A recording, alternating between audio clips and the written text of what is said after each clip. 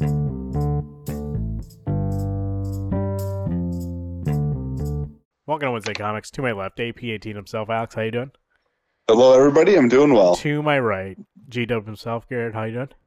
Doing good. Wednesday Comics Podcast. My name is Marvin. Here again to tell you the comics coming out for the week of March 21st through 22nd.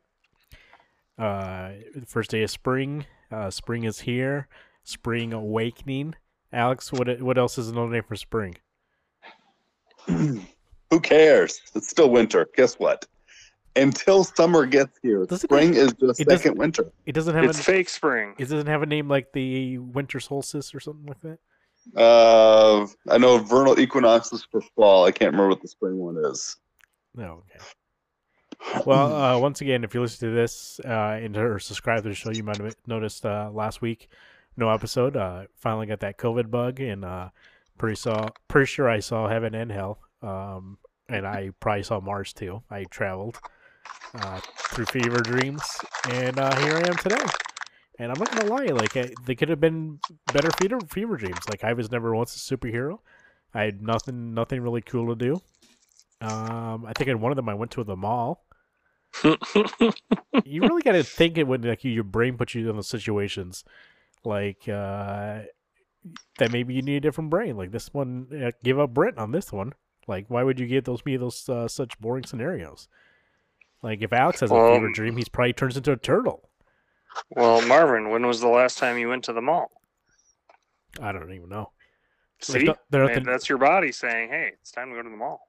Yeah, to go see what? Nothing. Yeah, there's nothing there anymore. Box lunch is there. I'm gonna go for one store. GameStop, Spencer's, Hot Topic. You know, the one thing with GameStop, and I don't mean to shun them too much, their claims when you call them says, hey, we are number one for finding games. I guarantee you, I barely find games there. Alex would know. If I'm going to believe anybody, it's Alex on this. They've thinned up their selections so much, it blows my mind. Yeah, they did. So that's one thing that I noticed. Like, they have tons of, like, pop figures and toys, and they got rid of a lot of games. Like, the thing they used to be good was they used to have a good stock of used games, and they kind of get rid of a lot of that. I think it's because most of it went digital, but there's still people who buy physical. I mean, Alex buys physical. I bought Metroid Prime Remastered just last week from them. I guess not enough to sustain that it being your only product, but I figured there's probably other routes you can take besides, like Alex is saying, if they became like a huge like for used games and like classic games, like that's a big thing right now is the retro gaming, like, and they actually went out and actually seek them, then they would like that way. Like DK Oldies, have you guys been seeing that on TikTok? Yeah, I know. I like watching. Oh, I love watching them. It's so fun. Alex doesn't even know. First off, he didn't know what website that was, and also second, you said ever seen them on TikTok? He doesn't know what that is. So. It's a grandfather clock. TikTok is. It's a grandfather clock. DK, so Donkey Kong, probably. TikTok, like you said, grandfather clock. So I'll start looking at clocks. It probably this website that Garrett is referring to, Alex, would probably be your number one. You would be his number one customer if you knew about it. Yeah, you should go check it out, Al. I mean, for how much you like the retro. He basically, at least in each video, seems like it doesn't matter what fucking game people are looking for, he's got it. Oh, I'm sure he does. And when I go to Benson's and stuff, they've got a video game group who comes in and they've got a shitload of stuff. But the only thing with being a retro game collector now, it's all fucking expensive too. Yeah, I was going to say. That's true. Yeah, the price. But one thing, Alex, you showed us recently your game collection. I didn't realize that you were getting so many different types. Like, I saw Genesis, right? And, like, everything. Let me ask you this. As somebody who collected comics, still collects, more specific as you went along, and now are also into the retro gaming collection. And also you did figures before too. What's the, like with comics, you kind of start with like, hey, I want to get the ones the characters that I like, and same thing with figures. But with games, like, do you go by series, or are you looking for like really hard find stuff? What's the catalyst there? So my collection that I've made, I'm missing one. Like, honestly, it's a whole group of things. I have even I don't know where you guys got, or if I had ever said it out loud to you that I don't like RPGs. I super enjoy RPGs. I No, love Legend of Zelda. you hardcore said it when we were talking about Elden Ring like a year ago. You're like, I just don't like RPGs. I can hear it clear as day when me and Marvin were talking about Elden Ring. Which blows my mind. I don't care for software. I don't care for the developer of that game. Anyway, like Zelda, Metroid. I'm trying to get all the Turtles games that have ever been made, at least for the systems that I have. I get into open world games. Superhero games are always big for me. Honestly, a whole big shitload of everything. You know what? I didn't really realize until like the aforementioned what's it called? DK? What is it called? DK? Oldies. DK Oldies, and then like the other retro gamers on TikTok. I didn't realize that like in my head, Alex, if you wouldn't have found a Genesis, I'd be like, that shit's not gonna work. Like that's gone with. Nobody can ever play Genesis ever again. I didn't realize that these guys like open them up and replace parts that don't work with obviously parts like it's just a fucking computer basically, and then it works perfectly. And especially when they get like those Game Boy colors and they like replace the screens and shit. Yeah. It's just like, damn, I didn't realize like because I would love. There's some games back then, Alex, like that I'm really thinking of was like they never really re-released those kind of things, and so here's what I was thinking about because my wife and my son have together been playing Lego Harry Potter, right? And they have all of them. But I was thinking back, and I was like, I remember those old like PS2 games, like Chamber of Secrets and stuff. Those were pretty good. But dude, I played all the Harry Potter games, but that one was fun. They're not available like digitally, so you would actually have to buy a PS2, and that's kind of something I was like, that's to me that's way harder than to find any comic in the world. I go find fucking Action Comics #1 before I'm gonna find a PS2 in the wild. But dude, PS2 would be like $50, I bet. But I mean, I'm working. See, I don't trust that it's gonna work. But I guess some people get one from DK Oldies. Yeah, I guess they fix them up. Do you got a PS2, Alex?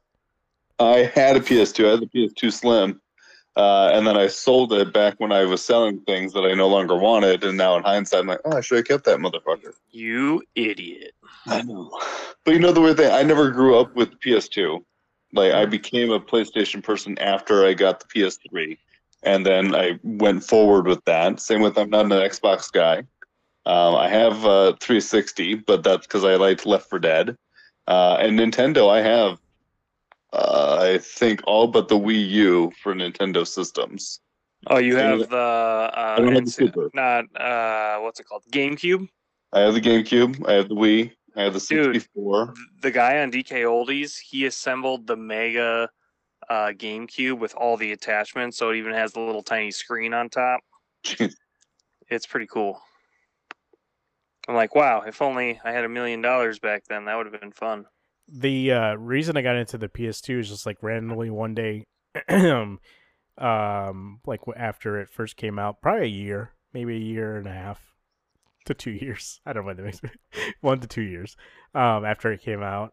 That like I don't even remember what it was for. I can't remember the reason why I got it, but like it was forced. It wasn't my birthday or anything like that. My parents just got me a used one with a bunch of games, and I was like, this is the most unexpected present I ever got in my whole life. And so like I would never was asking for one, and they go, hey, do you want to have one? And as a I guess I wasn't really that much of a kid, but as like a teenager, I'm not gonna say no. So I got it, and then I got like Metal Gear 2 and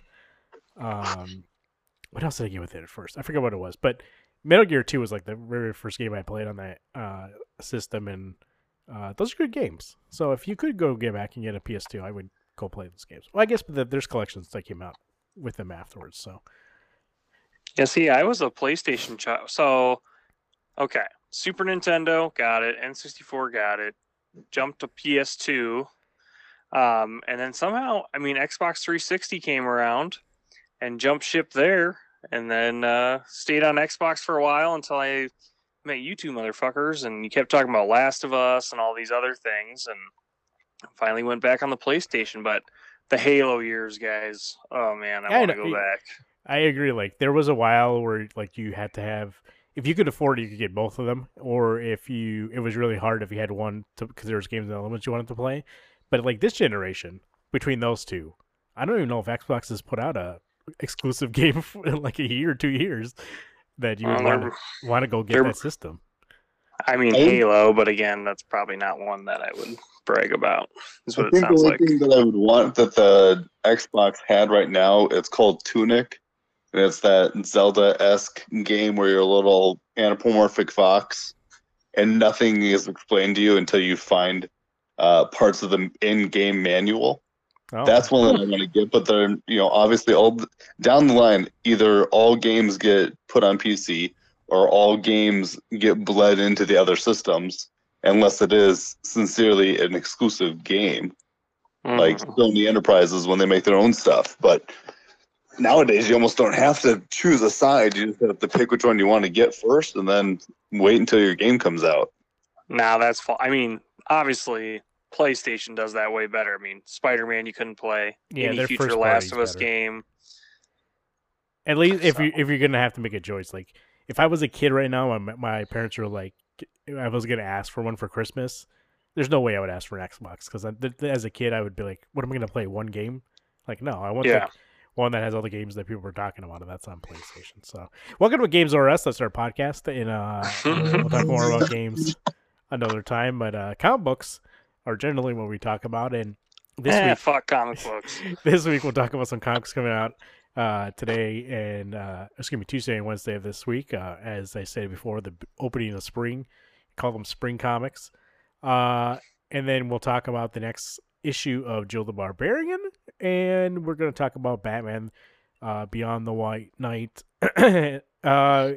issue 8, but just as a general, the whole series since it is now over.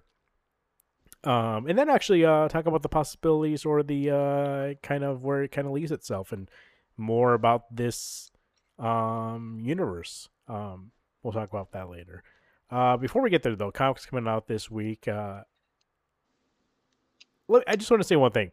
So I was kind of perusing on like old DC stuff and old Marvel stuff and kind of just like figured, like, I don't know, just really kind of like, navigating through it digitally through their subscription services. And I was kind of thinking, because every once in a while, like if you run into a snag on the DC app, it shows a picture of Alfred and says, "Oh, sorry, something went wrong." Which, first off, that guy is not, he doesn't do technical. Oh, that's so funny. But he doesn't do technical issues. What the fuck's Alfred? Like, you could pick you could pick Cyborg and it would make more sense. Anyways, that's beyond the point. But it uses a picture of Alfred from the animated series. Oh. And it got me thinking. And then, like, in the Marvel app, it there once in a while, like, they kind of lean towards using the costumes that you're used to, like, that they would be on TV. And it got me kind of thinking, like, these are their comic output places. And even here, they are still, like, referencing or pandering to the more mainstream stuff than they are the comics. Like, why isn't that, like, a picture of Alfred from one of the comics? And it got me thinking, do you think that, like, there are obviously some people who get started, especially before of time of all the cartoons and stuff like that got started on comics from actual comics. But there certainly was a point, and nowadays it's like, can you get into the comics before you would see any other media about them? I think everybody gets hooked on comics by seeing a different kind of media of that character now. Like a cartoon, a different maybe like a prose book you would have saw in the Scholastics book set fair, or or even the movies. And I don't think anybody nowadays just is like, you know what, my first introduction of Batman was I read a Batman issue. Well, I mean, yeah, it's hard to say. I mean, for me, it was a kids fair event where Rainbow showed up at my school and we're talking about comimes. So, I mean, but yeah, but was that the first nowadays, time that you saw anything Batman and Superman? No, but that's what I'm saying. Like the gateway into comics. No, your first introduction to these characters. Like, there's no way that it's comics anymore. I was thinking, because that's what I'm saying. And these things, they're showing other versions of them because they're like, oh, that's what they're familiar with. Mm-hmm. And so, like, there's no way these days that somebody's first introduction to any of these characters is through the comics. I would agree. It just blew my mind because I've just never thought about that. Like, I don't know, in the age that I grew up, I mean, you and Marvin, or Marvin and I grew up in what, the 90s? So 92 is when Batman animated series I was came gonna out. say, me and you couldn't avoid those cartoons. Like growing up, especially if you're gonna have parents like we had, Alex. And I'm making a very generalization, but I think both of our parents weren't like, "Hey, read these comics," and so we probably watched TV and cartoons. And for us, X-Men. There was Fantastic Four. Even there was Spider-Man. There was Batman. Like that definitely was my introduction to those characters, was those animated series. Well, so that was, I mean, that was your after school program. That was your Saturday mornings. That was even your weekday mornings nowadays.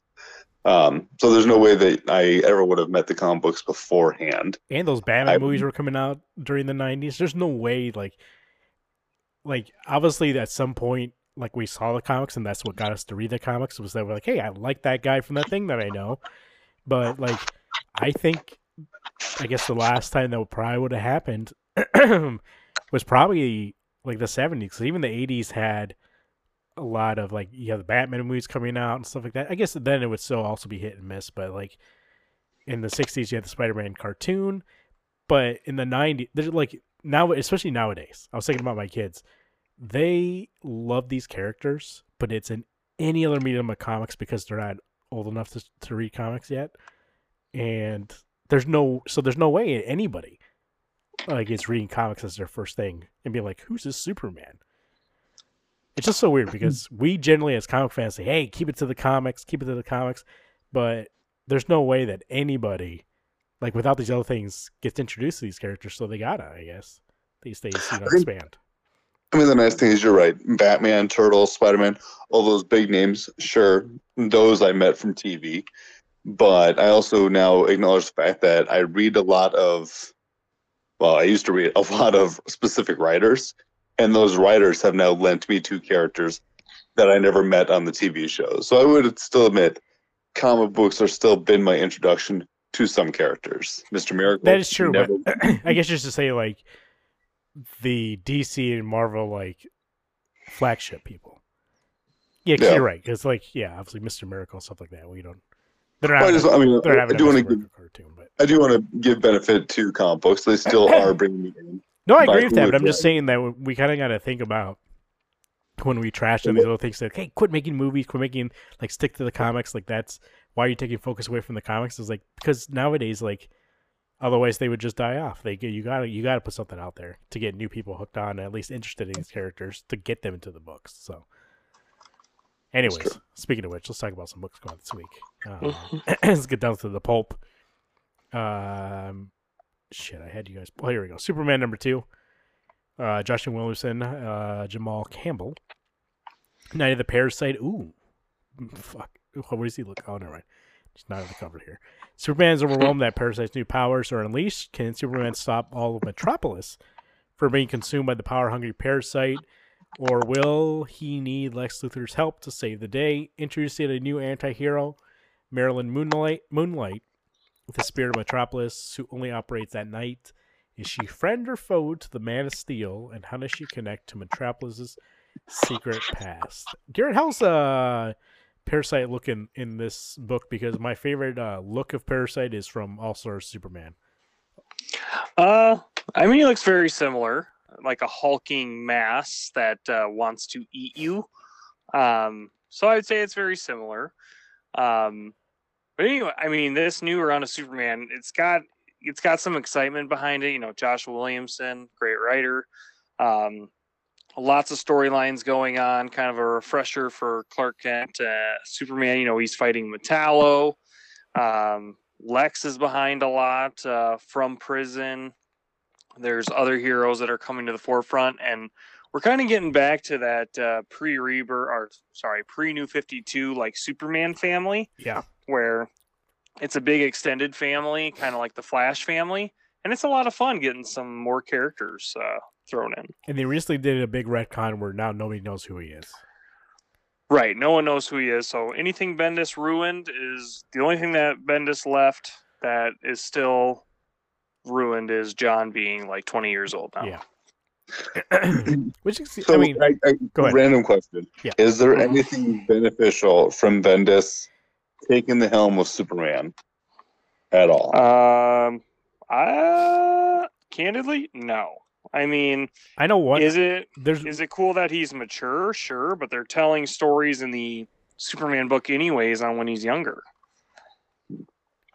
Well, I just remember when Bendis stepped in, it was Man of Steel, and that's when we learned the word cockapoo. Yep. Then was it Action or Superman that he was on? Which one was it? He was on both for a while there. Mhm. Okay, well, I don't remember getting either of them. So obviously, and I know Garrett, you stuck with them. And all Yeah, I've heard too. now since he left and other Especially- people have taken the helm has been how great the book has stepped up. And maybe that's the thing.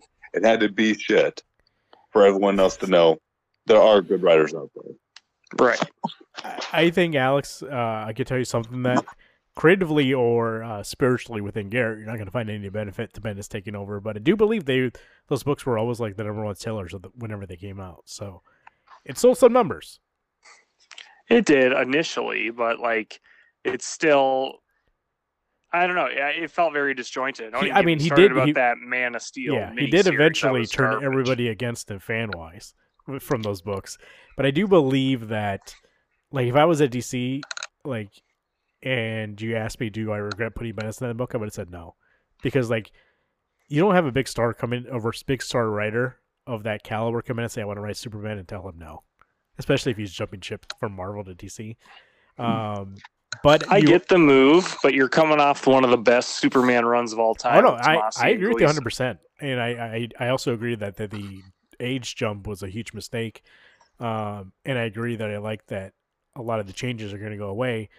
I'm just saying, like, if I'm thinking from DC's perspective, go for the money on that Yeah, one, no, for sure. because you can always change it back as they always do. I mean, the nice thing with that big change, that big move, is the fact that you may have brought Marvel people over. Yeah. But then it would also leave a Shit. bad taste in everyone's mouth if you think that's how Superman should have been written. You got me and Alex to buy Man of Steel, so I mean, That's true. I Well- stuck on for 6 issues, and it was a shit fest. I mean, yeah, I mean, then also they got so- us to drop Superman because it wasn't the story that we liked anymore. That's true. well, think about when we went into Defenders before he jumped ship, though. We were thinking, oh, this is going to be the Defenders of yesteryear from Bendis, and it still was shit. That was With Marquez. That was one of, and it might be because that was like the last thing that he did before he left. Maybe he just wasn't into it anymore. But that is horrible. That Defenders book. Yeah. So he went from that to coming over to Superman and just like shitting all over the And place. they just forced him to write that book because they're like, hey, Netflix is coming out with that series. We need a Defenders book. And he's like, ah, shit, I'm gonna write it because nobody can write Jessica Jones without my permission. Right. And then that came out. Cockapoo. Which is the one thing I'm now noticing as I go to order my books 2 months in advance. I can see what movies are coming out and be like, hey, that's why they're putting out the Ant-Man, or that's That's why what I'm they're putting out saying. Secret Invasion. They're always going for that. Like, they're always pandering to those things, and why not? Because that's who they're trying to get new readers. And I don't know, and I think we've talked about this before, how you get anybody who doesn't like those characters from a different medium. Like, if I'm just some person, like, I don't understand, like, let's say somebody who is religiously a reader, a prose reader, and like knows of those, like, can recognize those characters maybe, but they're not really super familiar with it. I don't really understand how you would ever get that person to read comics. It has to be, these days at least, introduced through a different medium. And I think that is a perfect example. Like, we make fun of it every time we do the previews. Well, I was like, hey, this book is coming out, obviously, because something else is coming out that's related to it. Like, nobody's putting out a Morbius book, and but yet it came out around that movie came out. And I bet the book was better than the movie. That's gonna be a hard thing to pass. That movie's free for me to watch right now, and I still haven't watched it because I know. I was I thinking the same thing. I just couldn't take that torture. I don't feel like there's multiple things we'll do for you, our fans out there, and watch the horrible movies. I'm willing to watch Punisher with Dolph Lundgren, and I'm ready. We watch Warzone.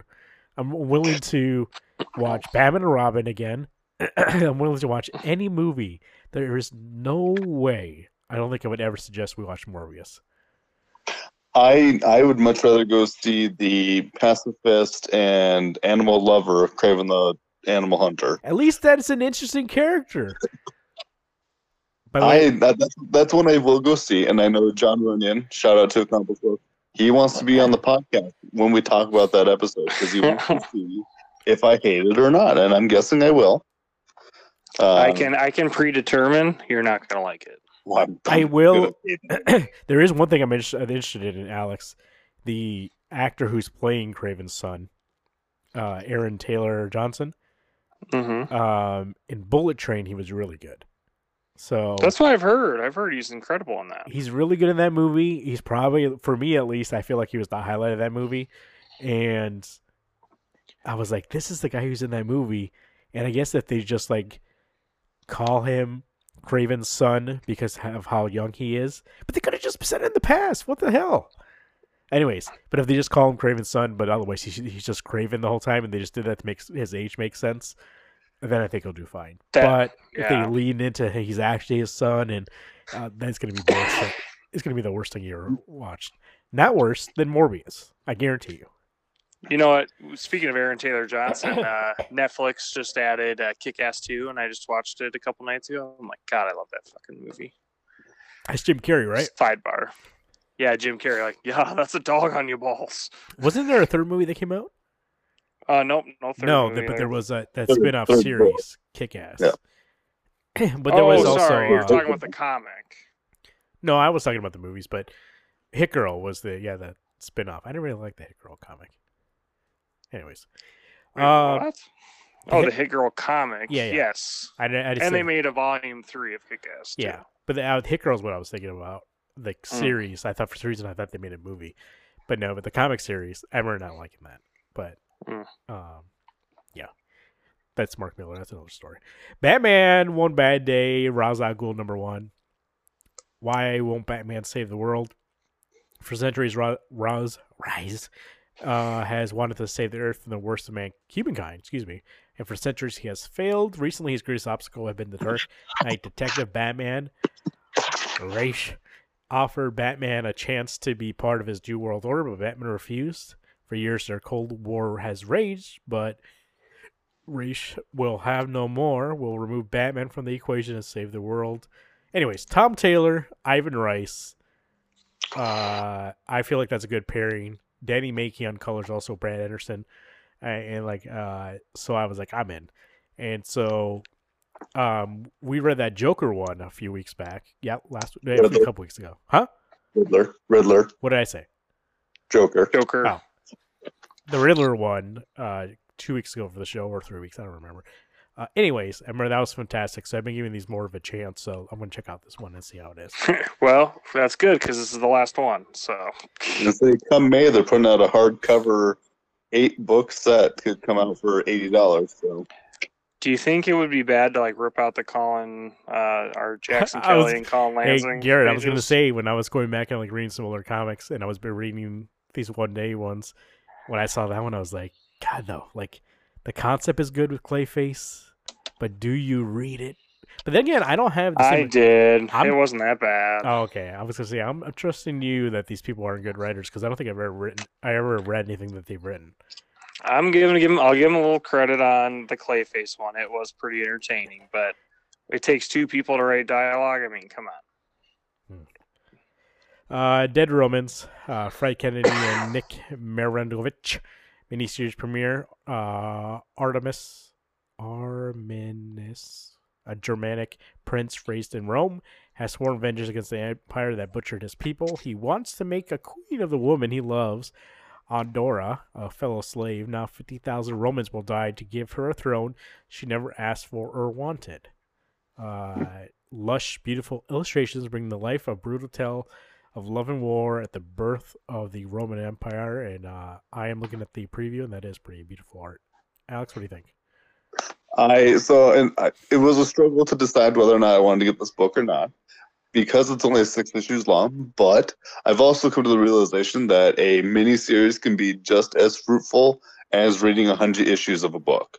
So you know what? Let's give it a go. If I don't like it, I don't have to get issue 2. I'm with you. The art is incredible. And like I saw this and I was like, that's fun. Like I don't think I've seen a book that takes place during like the Roman era. So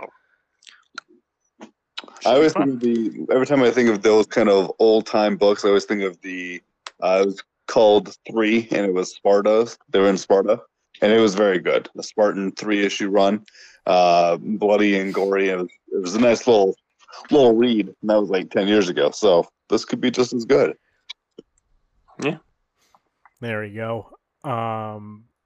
Comics coming out for this week, and I guess maybe like if I gave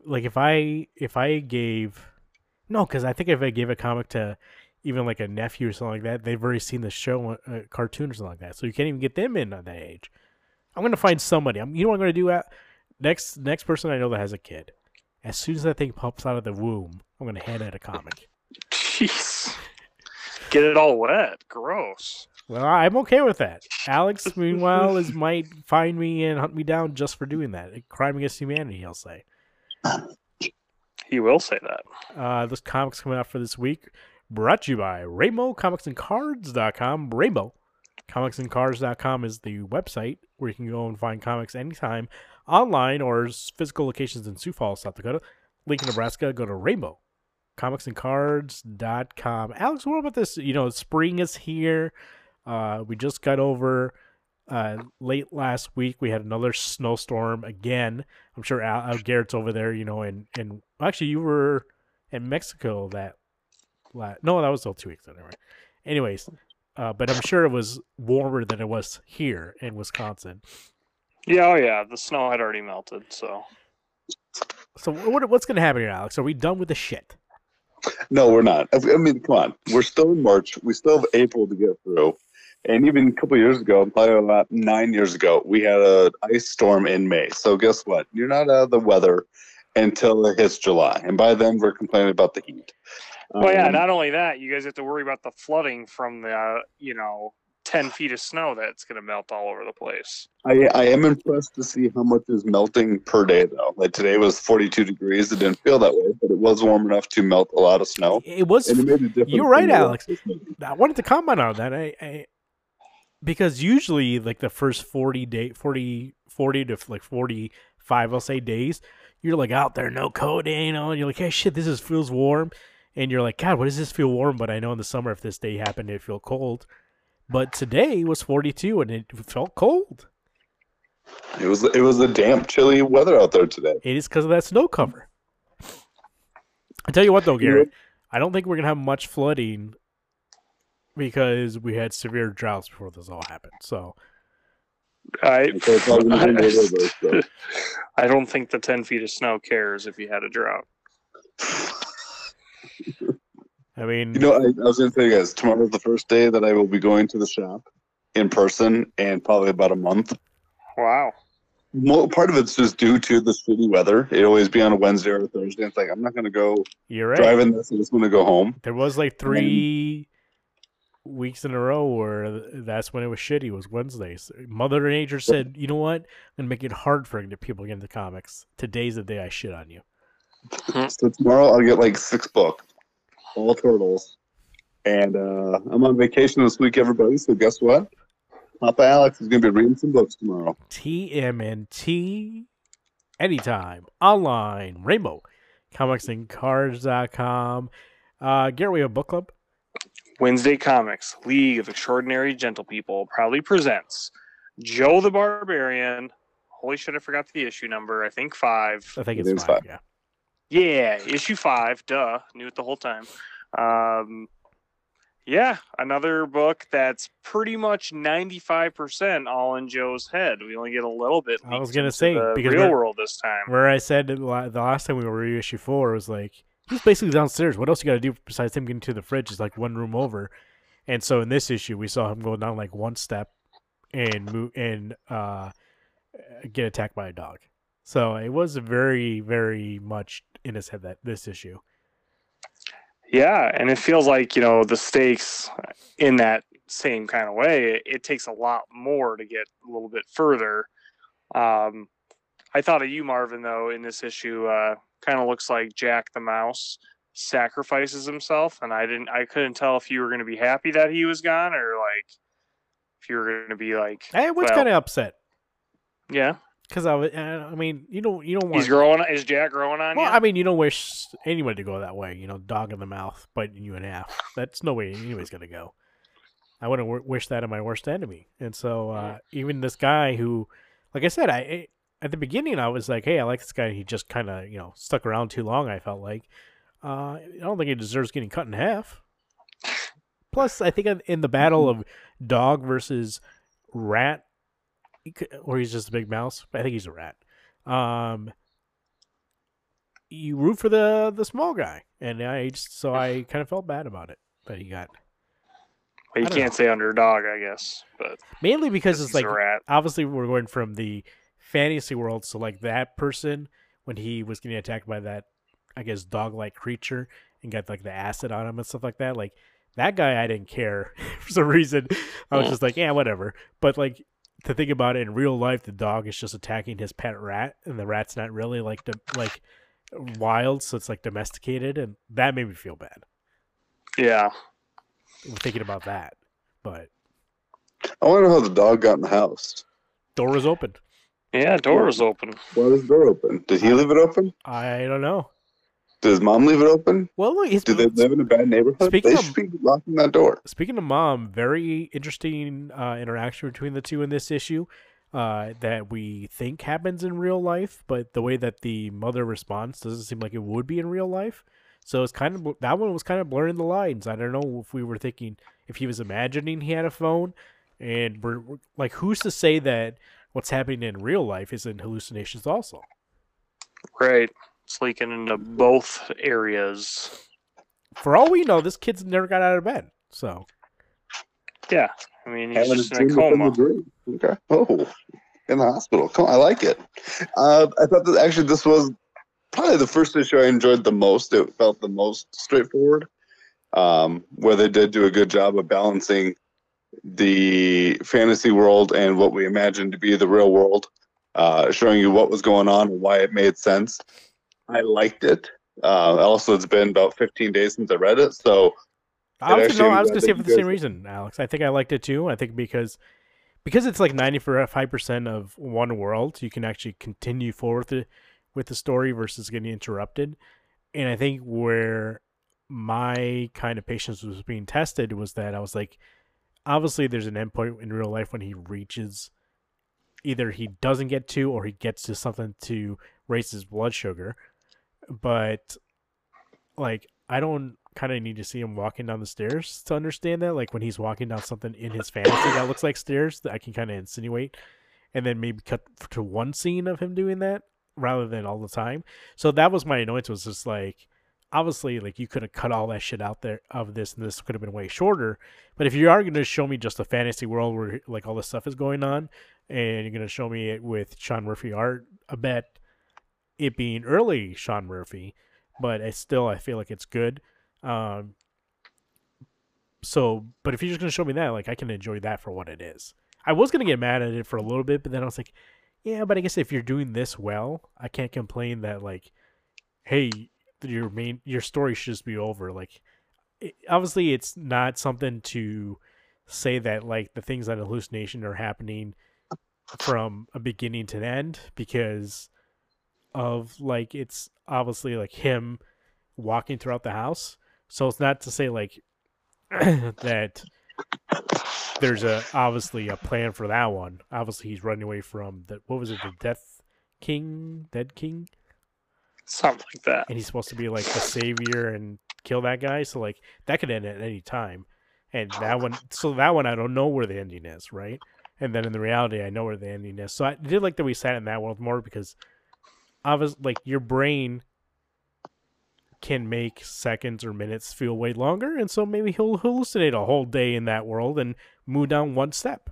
So, anyways, I thought for what it is, it's good, this issue. But, go ahead. Oh, I was just gonna say that, yeah, I completely agree. I think it's the most cohesive, and I compare this book in my mind to like how I feel about Paper Girls, where if you try to pay attention to the continuity, it's gonna really mess you up. but if you focus on the characters, it's way more enjoyable. So I found myself focusing more on the characters and their story as opposed to the plot, because obviously the plot is a hot mess. But that's what Grant wants. So that's what I was thinking going into this. But I did like the wrinkle about the mom because it's giving some more questions to like the reality part of it. So I think that was a little bit nice. I will say, and seeing those pictures of like his dad on the wall, that was also really touching. Like how emotional connected he is to his father, and like what his mom and him have to deal with him being gone. Pretty intense. Wait. Oh yes. Okay. If you remember back to issue 1, he was getting picked on for like they were at the cemetery. No, I remember. It's just that. No, I'm thinking of the Beyond the White Knight because of Terry's dad dying. Holy shit. So anyway, never mind. Yes. Would you say Good yes? segue right there. Which is a good segue, and I was actually going to bring this up too. Like, the only thing that I feel kind of, I don't know, like, right now that we, like, this is the first one where I like the art, and I kind of read it back-to-back with issues 6, 7, and 8 of White Knight. Beyond the White Knight, and I was like, oh yeah, this Sean Murphy is way better. Like, you could see, obviously, he's not like bad in the early stuff, but it's just not what makes the other one good. You know what I mean? Like, it just, you can see the little steps he's getting there, but there's not enough for me to be like, because I thought maybe us giving praise to Sean Murphy kind of put him on a pedestal, so when I went back to read this Joe one, I was just like, maybe, like, I don't know, maybe I just, in my head, conflated that he really is this great artist. Like, this is good. I like the style, and I like how it's presented, but it's kind of more basic and not really. But then when you had us, we're going to talk about coming up here now, Batman Beyond the White Knight by Sean Murphy and Dave Stewart on colors. When I see this, I'm like, no. This Sean Murphy has turned into a master. Like, this, I'm not conflating how good he is. He just wasn't as good back then. Obviously, he was younger, and that was one of his first works, versus as this fucking book. And we say this every single time with these White Knight books. Sean Murphy is the best person to draw a Batman book that you want to get a Batman that uses all the gadgets, all the vehicles. Like, this book looks amazing. This issue 8 was perfection. I mean, cover to cover, I loved every single panel and page, more so than, and this might be a hot take, more so than the first volume and the second volume. Like, I read this, and this took me back to being a kid watching Batman from a movie I rented at the library for the first time. I mean, pure excitement, and so many storylines. Obviously, you guys know the big one. I'm going to jump right ahead to it.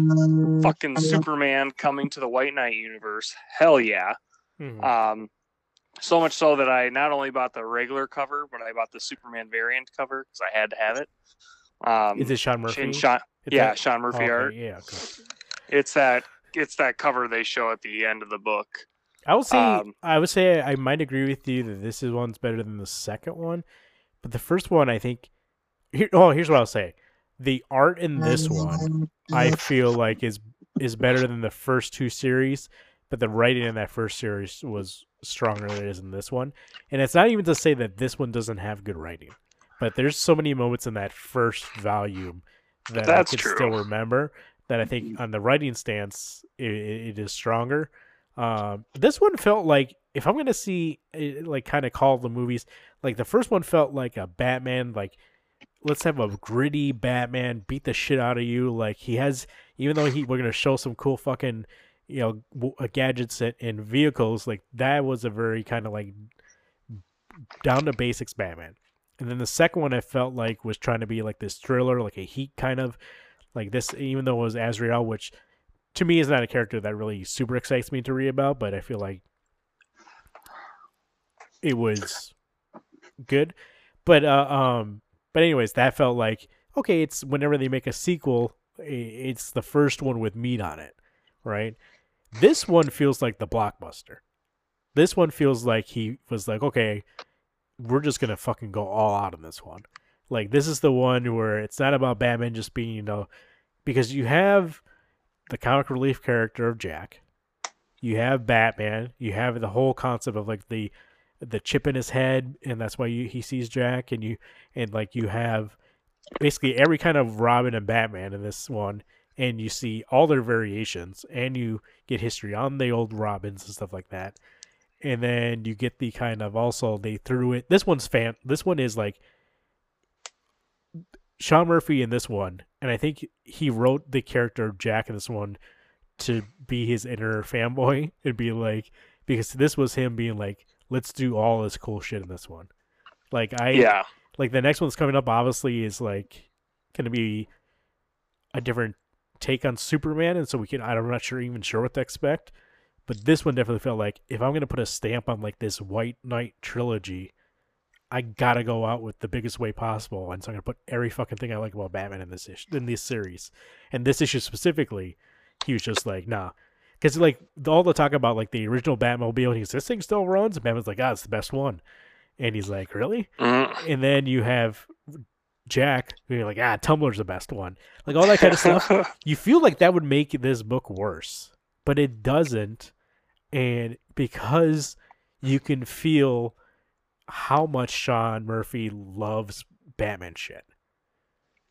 And I think it really, for this one, like, as somebody who's read all these kind of series leading up to this, even the, like, Victor Free stuff and the, obviously, Harley Quinn and all that stuff that we read in between, but when you get to this point, it feels very earned to have a book with this kind of tone.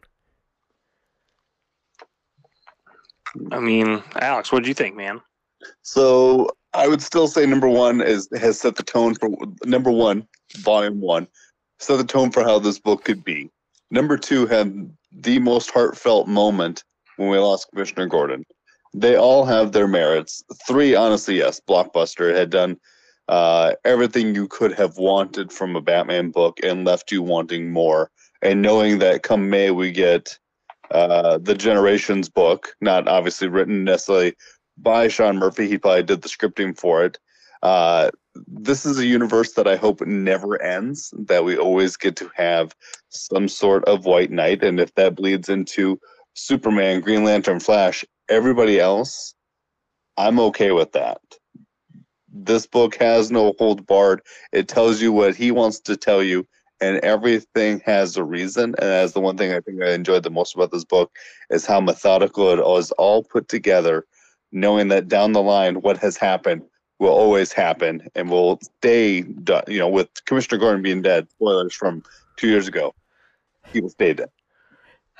But I also think, like, because they just started this series, and maybe I just forgot, but probably I did forget, but when they said Commissioner Gordon at the beginning, I was like, wait, I thought he died. And then it turns out that it's Barbara. And so I do agree, Alex. Like, this series is, like, obviously Sean like knows how he wants how real and how exaggerated he wants to make this universe. Like it's not 100% real, and it's also not 100% crazy and just out there and let's throw away the rules. But it has this nice kind of sweet line that it rides that I know what to expect, so that if something crazy were to happen that's not earned, I would be like, what the fuck? Like, this isn't this kind of book. But when something does happen that is amazing and like super fan servicey and like very exaggerated, when something like that happens in this book, it feels very earned because of the rules he set up. And I think maybe that's kind of what makes this work, is that even though like in this series specifically, this third one here, and then this last issue, the amount of crazy shit, like for it to be the bat plane and then jump and then the fucking back turns around to be the car again, like that is fucking absurd. If I saw that in Batman or Robin the movie, I would have been like, this fucking stupid. But because of his rules of what you can expect, that when people fucking die, they're gonna die. When there's gonna be some stuff in here that it maybe not might like Bruce look the best. It's not the same Bruce that you know. It's my Bruce. Like all those rules that he sets up and like make it be like, okay, this is okay because I know Commissioner Gordon's not coming back. You know what I mean? Like it lets you buy into it because you've already proved to me that this is a real world, and in that fucking world, that Batmobile turns from a boat to a car, and half of it fucking turns around in the air. That's the shit I'm talking about. We're talking about Blockbuster, like that kind of shit. And I think you guys both know, and I think me and Alex might be leaning on the same one. When they do that kind of hokey shit, I'm almost like, all right, like I don't like that kind of stuff, like normally, and I would call a book out for that. But if you earned it enough to like, you could earn that enough to do that 50 more times before I say something. You know what I mean? I think that's the whole thing with this whole series, all volumes included. He has set the standard so high that I will forgive all the normal things I would normally dislike. But the book is gold, even with the kookiness. And not to put him on the pedestal that we already have, but he is such a phenomenal writer. He is a phenomenal artist. There probably is no one else who I think puts out a book that is as strong, doing both parts of it, excluding the coloring, which is from Dave Stewart, which is phenomenal. And we don't give him enough credit. He does a phenomenal job on this book, makes the colors pop. This book as a series is a 10 out of 10. Agreed. I'll say, And go ahead. My comment to you both: does this not get you to want to watch fucking Batman Beyond at this point? I have thought about getting onto HBO and watching some. I never got into that show, and I don't know if it was the fact that it wasn't my Batman, but it is your Batman, though. Your Batman retired and handed the cowl to somebody else and said, "Hey, I'll guide you." And I think after even seeing this and how inviting Bruce is to this, he goes, "We all are Batman. I wear the cowl, but you are my family. You all fight for what I fight for." He makes this book, not Bruce. Sean makes this book so family oriented. It is amazing. And how the patriarch of this family just wants you to live your life. Fight with me if you will, but we're in this together as a family. We do this as a family. You know what? This could be Fast Five right here. Did you guys get chills when Bruce put on the cowl at the before the last fight? I was like, "Oh, that's perfect." Yeah. No, I didn't get chills. Well, there were no heartless. chills. Well, I was just gonna say, I got more chills when he scratches off the paint. Oh, I thought that was cool. That was cool. Cool. That's the thing though. Like, it can make. That's what I'm saying about this fucking book, and like, I feel like the excitement over at DC. Like, this isn't a book that I hear many people talk about, but like, obviously, people at DC, like, obviously they're still making more of it. Obviously, he could do whatever the fuck he wants at this point. Like, they're basically gonna let him do the rest of the DC universe in this kind of world, and that what makes it like. Because like he will push things to make this a Black Label book and make it so like that everything has, as Alex calls it, stakes, but it is going to be cool enough that like he never would push the line too far. He definitely is pushing like obviously if I started seeing fucking bat dogs and shit, this guy now he's going too far. You know, I don't need this to be Tokyo Ghost, but. I think that DC trusts him to be like, no, he's going to be telling a good Batman story. And you know what, dude? Like, this is a goldmine for them. Like, they can make the animated movies. Like, if they did a Batman the White Knights, the animated coming out, like, this is probably like the freshest Batman shit that they've done in years. And this is like, if I were to try to get somebody into Batman these days, I would show them this book more so than I would show them the regular series. Even though there are good runs there, there's nothing for me to be like, get one, then get two, then get three, then get Harley Quinn and get all the shit. Because nothing's going to miss here. Nothing's going to miss. And I see you see DC, obviously now that there's Superman and Diana Prince and Jon Stewart. Like, obviously DC, we've at some point had a discussion with them. It was like, yeah, do more. Whatever you want to do. Like, we're going to be selling this book forever.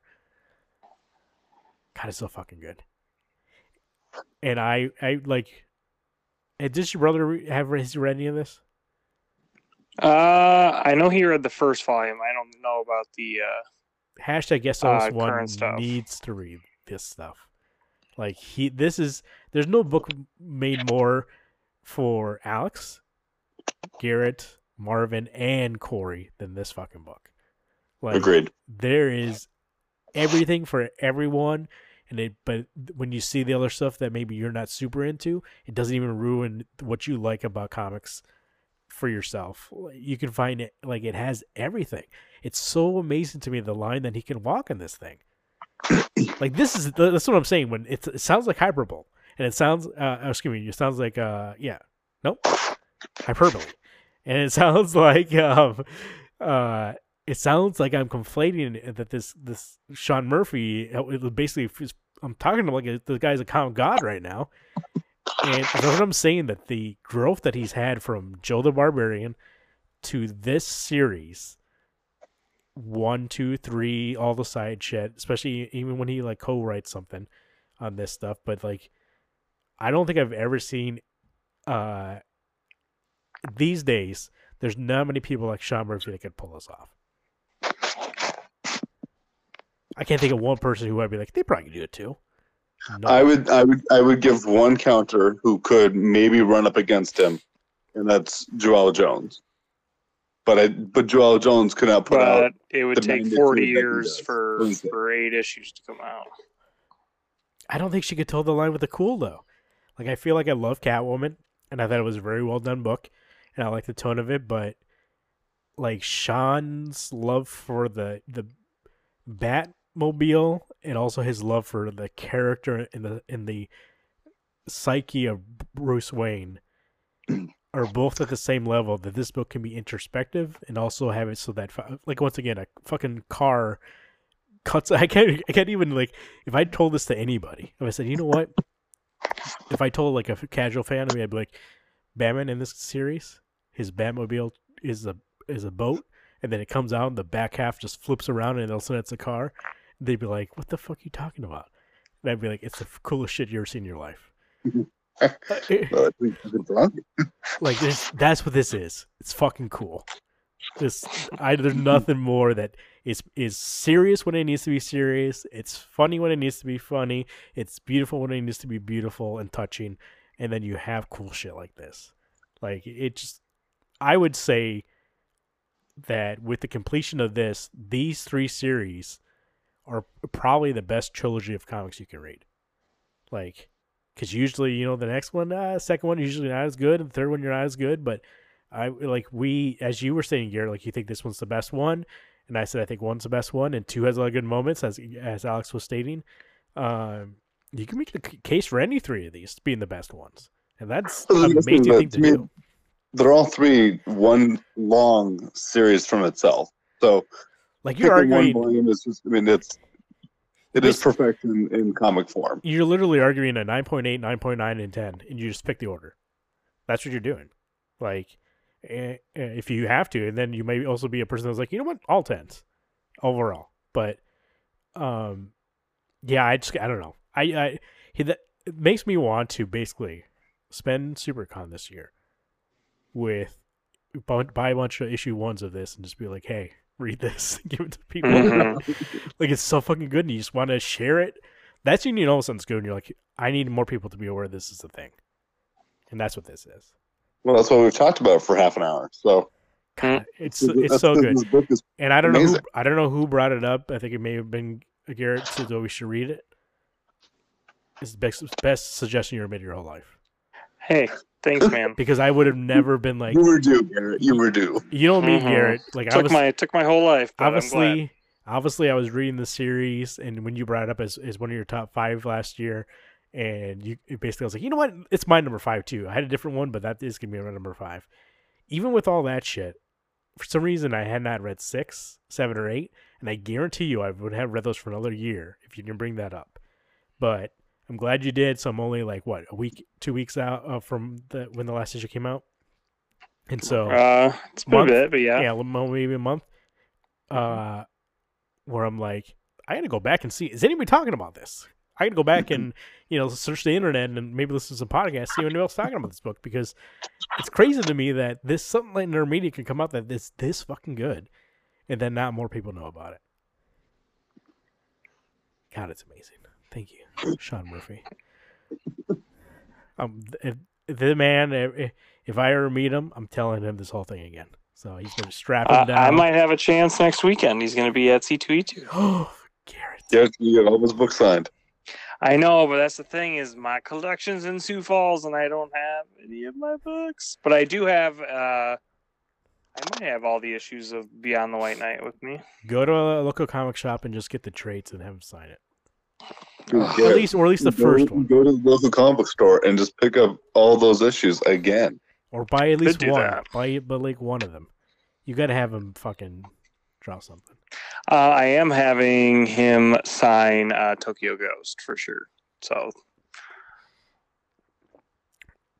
I do want to say this too. Just because he's a friend of the show, a pal, our savior, Mr. Phil Hester. Just because I want to see this guy involved in more shit that I like. If Sean is doing a 3-issue mini and he always gets a guest artist for those, if Phil came on board to one of them, I wouldn't complain. So, Phil, I don't know who you got to talk to. We get it done. Phil was doing a commission of Hellboy a couple days ago, and it looked phenomenal. And I asked him on Twitter. I said, "I'm hoping this is a suggestion that you're going to start doing a Hellboy run." He goes, "No, this is just a commission, but that would be cool." I'm hoping he eventually does one because this Hellboy looked phenomenal, Alex, exquisite even. did I say fucking Hellboy? I said a White Knight spinoff. Motherfucker, you said Phil Hester, so I'm throwing in some Hellboy. There you go. Speaking of the end of things, Last of Us, the season finale. We'll talk about it briefly. Here, since we talked about the rest of the season. I'll say this about this finale. I felt like it was good, but it really didn't change anything from the game. So, like, I don't know if I expected to see something new. So I was a little disappointed there wasn't really anything new. It was basically exactly that last chapter of the game. The only thing we got that was new was that we got to meet Ellie's mom. Yeah, that was new. Yes. Well, yeah. Besides that, I guess. Yeah, you're right. And that was a good scene. That was a good scene. Ashley Johnson brought Ellie into the world in the show, and then she made her who she is in the game. My only biggest complaint is the complaint we've had all season, whole series, is where is the infected? For a world-breaking infection, there sure aren't a lot of them. And I get that's not the whole point of the show, not the whole point of the game.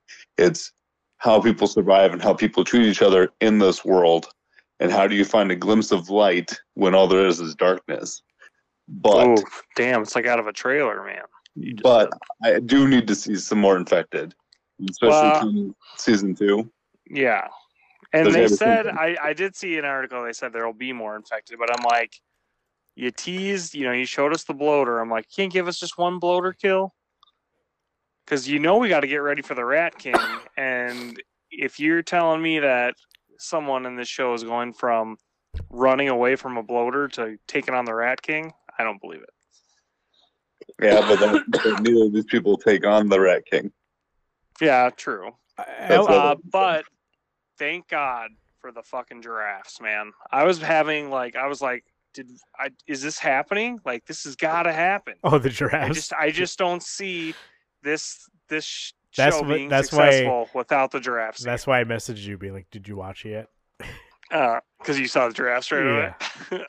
Well, I feel like it's such a pivotal thing, and then like Easter eggs going forward, and then the next parts and stuff. Like that giraffe scene is huge. So I'm glad they did that. And I thought they did justice. They did address that in the podcast, and they did. I believe one of them did state exactly what you just said. They said that scene is pretty huge, so it had to be in there. Yeah. So that made my heart happy. But yeah, it was a really short episode, and 45 minutes. What I will say, and I watched it again just 2 nights ago because I was like, well, we're gonna talk about it on the show, so I better rewatch it. I felt it was how the show's been so far. It's been taking risks and adding new elements. So for this one to play it so safe, to be so video game accurate, I think it was a little disappointing for that aspect. I'm like, you're giving us this medium to expand on the story, but then literally you just give us the story. And we know that ending is great, but we've seen it before. Yeah. There was nothing you did differently besides the Anna introduction. But the one thing is, you got to remember, this isn't just written for us as game players who love the game. It's for people who haven't played it. So For us, it's Yeah. Easter eggs. It's a little boring. We've seen it 2 or 3 times, depending on if you played the game. And I feel like that's Unless the you're business. Alex and you play the game 4 times a year. I played it 5 times in the year. Get off my back is 1 time. I see, can't do that on Xbox. But I will say, to Alex's point, I did feel a bit disconnect for that very reason, because as you stated, Garrett, like it played it very safe and there was nothing new.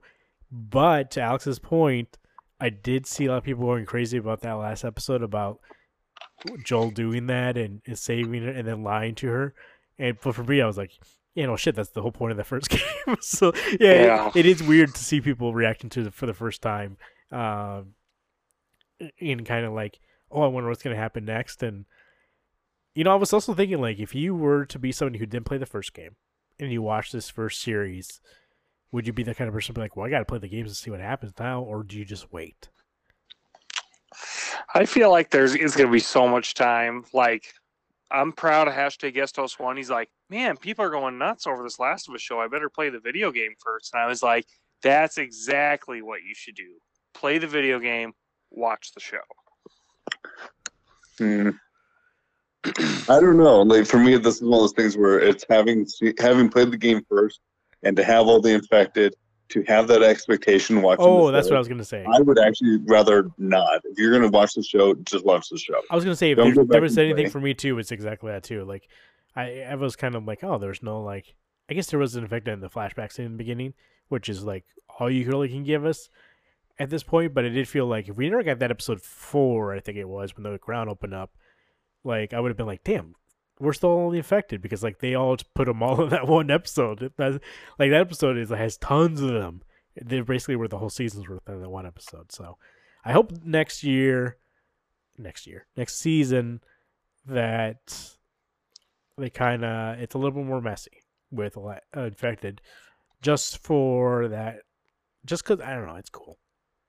So. Well, it is, and like the episode with Tess, it made it seem like they had such a huge presence in this world, and then it was like, that's why they front loaded it so much that we were like, that was episode 2, I think, and then we had that 4. Mm-hmm. So they kind of front loaded it so much. Then the back half was like, where the fuck are they? Right, we're just dealing with cannibals. They're like, shit, sorry, we spent all the budget on the first 2 episodes, or the first, second and fourth episode. So yeah, the CGI clicker on top of that roof screaming. Oh yeah, that was in the first one. Yeah, you're right. Yeah. So, I don't know. I mean, again, it was so short. Yeah. Love the show. I thought Bella Ramsey did a great job portraying that. And yeah, and they did announce she's still gonna be Ellie, even when she's older. Yeah, so, I can see it. I mean, obviously they waited, and obviously they waited to say that news, because we were like, are they gonna? They haven't said anything yet. Like, but obviously they wait on that news, so people who, as Alex was saying, who haven't played the game, are like, yeah, she's playing her next season. I'm like, okay, I guess she doesn't fucking die. You know what I mean? Yeah. So yeah, I see. I was like, oh yeah, that was another reminder for me to be like, oh yeah, I don't know that. They don't know this yet. So, I had one hope from this whole episode, for the fact that in the game you get the tunnel area where you have to go underneath the tunnel for however long, and you run into like 2 bloaters, a couple clickers in one spot, but that's not the only spot. You run into other clickers, other stalkers, other runners, all these other things. That is the other scene that I wish they would have had, and had it filled with infected. They never would have had to fight anything, but just to know and to build that tension, that is still one of the scariest parts in that game. When you have to walk by that clicker. So you get on that ledge, you have to walk by the clicker, sneaking by, hoping that you don't spook it, and then everything else comes to kill you. I never felt that tension in the show, where there was ever just a sneaking by something. Everything always had to die. Yeah, it wasn't, and also I don't feel like it wasn't that scary. The game's scary. I feel like there's jump scares and shit in the game, but that's fine too. I also like in the game, Alex Pastrello. What was it? Oh, that's what I was gonna say. In the game, also, I felt like the clickers and stuff like that, like, served a big thing. It was a bigger point in the game, and I felt like Ellie could happen to her. In the show, I never felt like she was at risk. Besides the one episode. And even then, when she was fighting what's his name, Paul. David. Paul. What was his name? David. David, yeah. And David Paul, when she's fighting David, even then I was like, I think I don't even, if I was somebody who hadn't played the game, I would be like, oh, I think she might die in this scene. You know what I mean? And so she was more at risk in that one. So I felt like Joe really was a protector. And I haven't really felt like as you were stating, Garrett, like, I don't know. I don't feel like when we cut to the Ellie that really is this badass and killing people. Like, and I thought she was like that in the first game too. So yeah, that's the only thing that's the only thing you lose by losing those effects and stuff like that is you don't really get the sense of how fucking much of killers these two are. Like, yeah, I guess he killed a couple. I mean, obviously the last episode, Joel killing all those people. Yeah, I was just seeing this man's a killer. But Ellie, I was nervous just because of how lacking in like violence there was in this show that they were gonna show like 3 people getting shot, besides the hospital staff, and I was like, well, you guys did blow me away that you actually did almost a normal amount of like the people from like the game. But also, like, I feel like they kind of played him up like he was fucking Rambo. You know what I mean? Yeah, that's true too. They maybe had too many people come. Like, if we would take it at like 6 or 7, I would have been like, oh, okay. But I feel like they threw like 100 people at this fucking dude, and he was like, hiya. Well, he was holding back the whole time. I know. Only has to use those guns if they're needed. Shit, I believe that man passed out. That was a lie. Well, Marvin probably knows because he listens to the podcast, but Alex, one of those orderlies in the hospital room, was Laura Bailey, who does the voice of Abby in the second game. Oh, really? Yeah. Yep. Yeah, that's cool. That's what I was going to say. The thing I expected him to change, and that we didn't get, was that the writers, and I know Neil obviously is part of the show too, but the benefit that the show has over the game is that we know what happens in part 2 with that scene, with one of those individuals being somebody's dad, and I thought they would reference that in some way, and they didn't. And they made sure to really cover up his face too, so they could just put any fucker as that. He died like quickly. Obviously, he does quickly in the game too, but I wish that he would have, like, if he just would have been like, "No, I have a daughter," and he killed them. I think that would have been like, "Oh shit!" Like, that's a hint for everybody else, and everybody else wouldn't have thought of anything. Everybody else would have been like, "Oh," and then when she shows up, obviously. But that's a cool thing about, and what I like about the second game, is that connection. I really like that because it reminds me of when Kill Bill came out, and where when Quentin would also be like, "Yeah, there's gonna be a third one where the daughter comes back and tries to kill the bride." Like, for some reason, for me, that's like a cool way to make a sequel, and revenge. Which we're never gonna see that now. Like, revenge for the first game. What are you talking about? Well, Quentin says his last movie. Kill Bill. I thought you meant Last of Us. Oh no. Yeah, we're not gonna see that. That's just, what I'm saying. Like, I like when some of these actions in the first one cause the second one, rather than just being like, shit, it fucking happened again. So it's basically the whole John Wick saga. That's a good example. Yes. See, that's a good example when they do in Die Hard. Even though, Alex, I know one of our favorite series, but you just got to believe this guy has shitty days over and over again. So, I guess the first one does cause the third one. Kind of. Spoilers, but to be fair, he's caused a lot of shit by just being a police officer. We just never see those days. We just see the really, really expensive, mean days. Yeah. In a building, in an airport, all over New York. Washington, D.C. is the fourth one. Yep. Fan of the Fett. Yep. Fan of the Fett. More of a Star Wars fan. And then Good Day to Die Hard. With the Russian Captain Boomerang. Is that him in the movie? But we got that. Yeah, it is him. We got that cool John and his kids walking scene that lasted like 5 minutes. I still stand behind. They should have made that sixth one that Marvin and I wrote a script for. Movie. Can't anymore, Bruce Willis. I do want to bring it up, but Alex bring up the sixth one. I guess he did sell his digital rights. We could see him still, maybe. Old habits die hard. That's the shitty thing about that is, you can't go back and be like, hey, that's void, because obviously now we know that he is like in late stages of dementia. So when he sold his digital rights, was he in the right frame of mind? He took advantage of a poor old man, a man who had shitty days over and over again. So, OnceDayComics.com is the website. That was all on our list to talk about, right? That's it. Okay. WednesdayComics.com. God damn it, I just hit my foot. WednesdayComics.com. Go there, subscribe to the show any way you like it. Spotify, Apple Podcasts, Google Podcasts.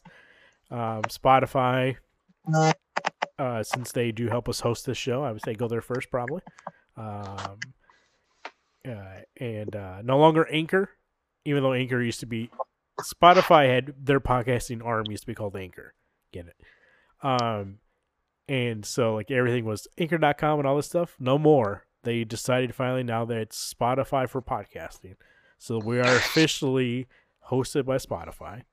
Well, look at that roundabout. And so if you go to the website, WednesdayComics.com, it'll redirect you to the Spotify website for our page, and make sure to subscribe that way. All right? That was a big labyrinth. I know it's confusing.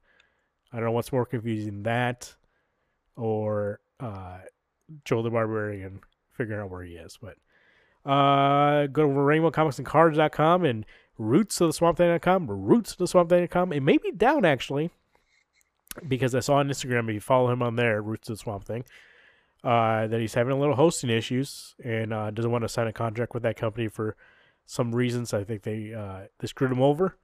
And so the website might be down for right now. If it is, go to Instagram, and then he'll let you know when it's back up. He's fighting the good fight over there. And as fans of the fat and fans of the green, we stand behind Mr. John Moylan over there. Hell yeah. Yeah. He did put up a nice story, too, recently about, speaking of Phil Lester, about how Phil came over to when our friend John Moylan, the Guinness Book of World Record Swamp Thing memorabilia holder, when Phil was the person that Guinness said, you're an expert in this, and he had to verify all of his items to be like, yep, these are Swamp Thing items, so that he could get that record. He wrote a little story about when Phil was over there, and it's a good story. Go check that out. It's on his Instagram, rootsoftheswampthing.com. I'm going to tease it. I was going to say it, and then realized, plug. There you go. Make sure to call us 605-215-1849. You could be like #GuessOS1, who wasn't with us tonight.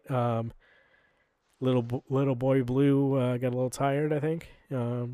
Or is he on a date? Which one? Could be both. Could be on a date that he got tired.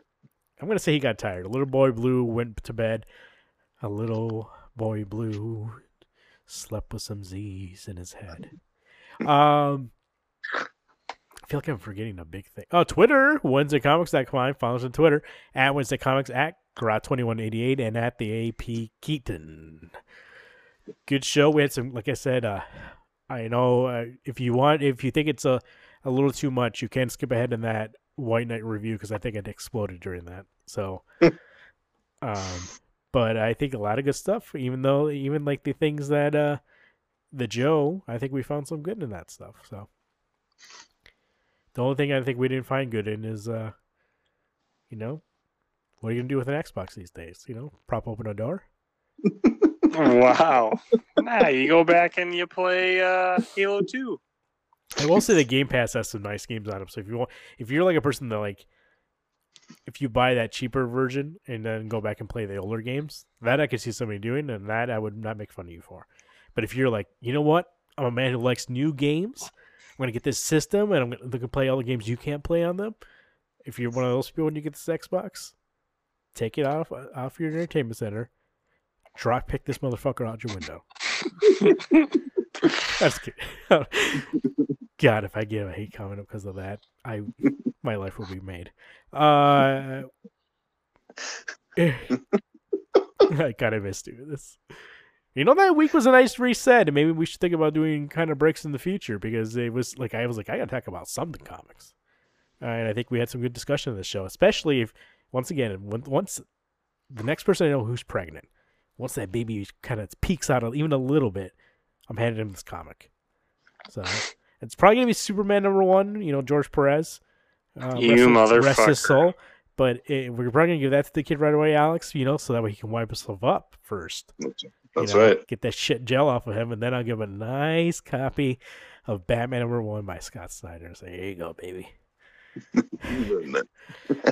Baby, read this tonight before you go to bed. His little fucking hands grab it. He just gives me the thumbs up. God damn, I love that kid. I love that.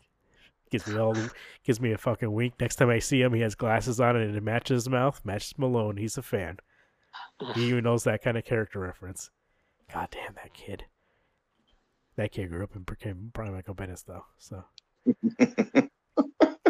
cockapoo in his butt. Jeez. For Wednesday Comics, my name is Marvin. I'm Alex. I'm Garrett. Hey, everyone. Enjoy the springtime and keep turning those pages.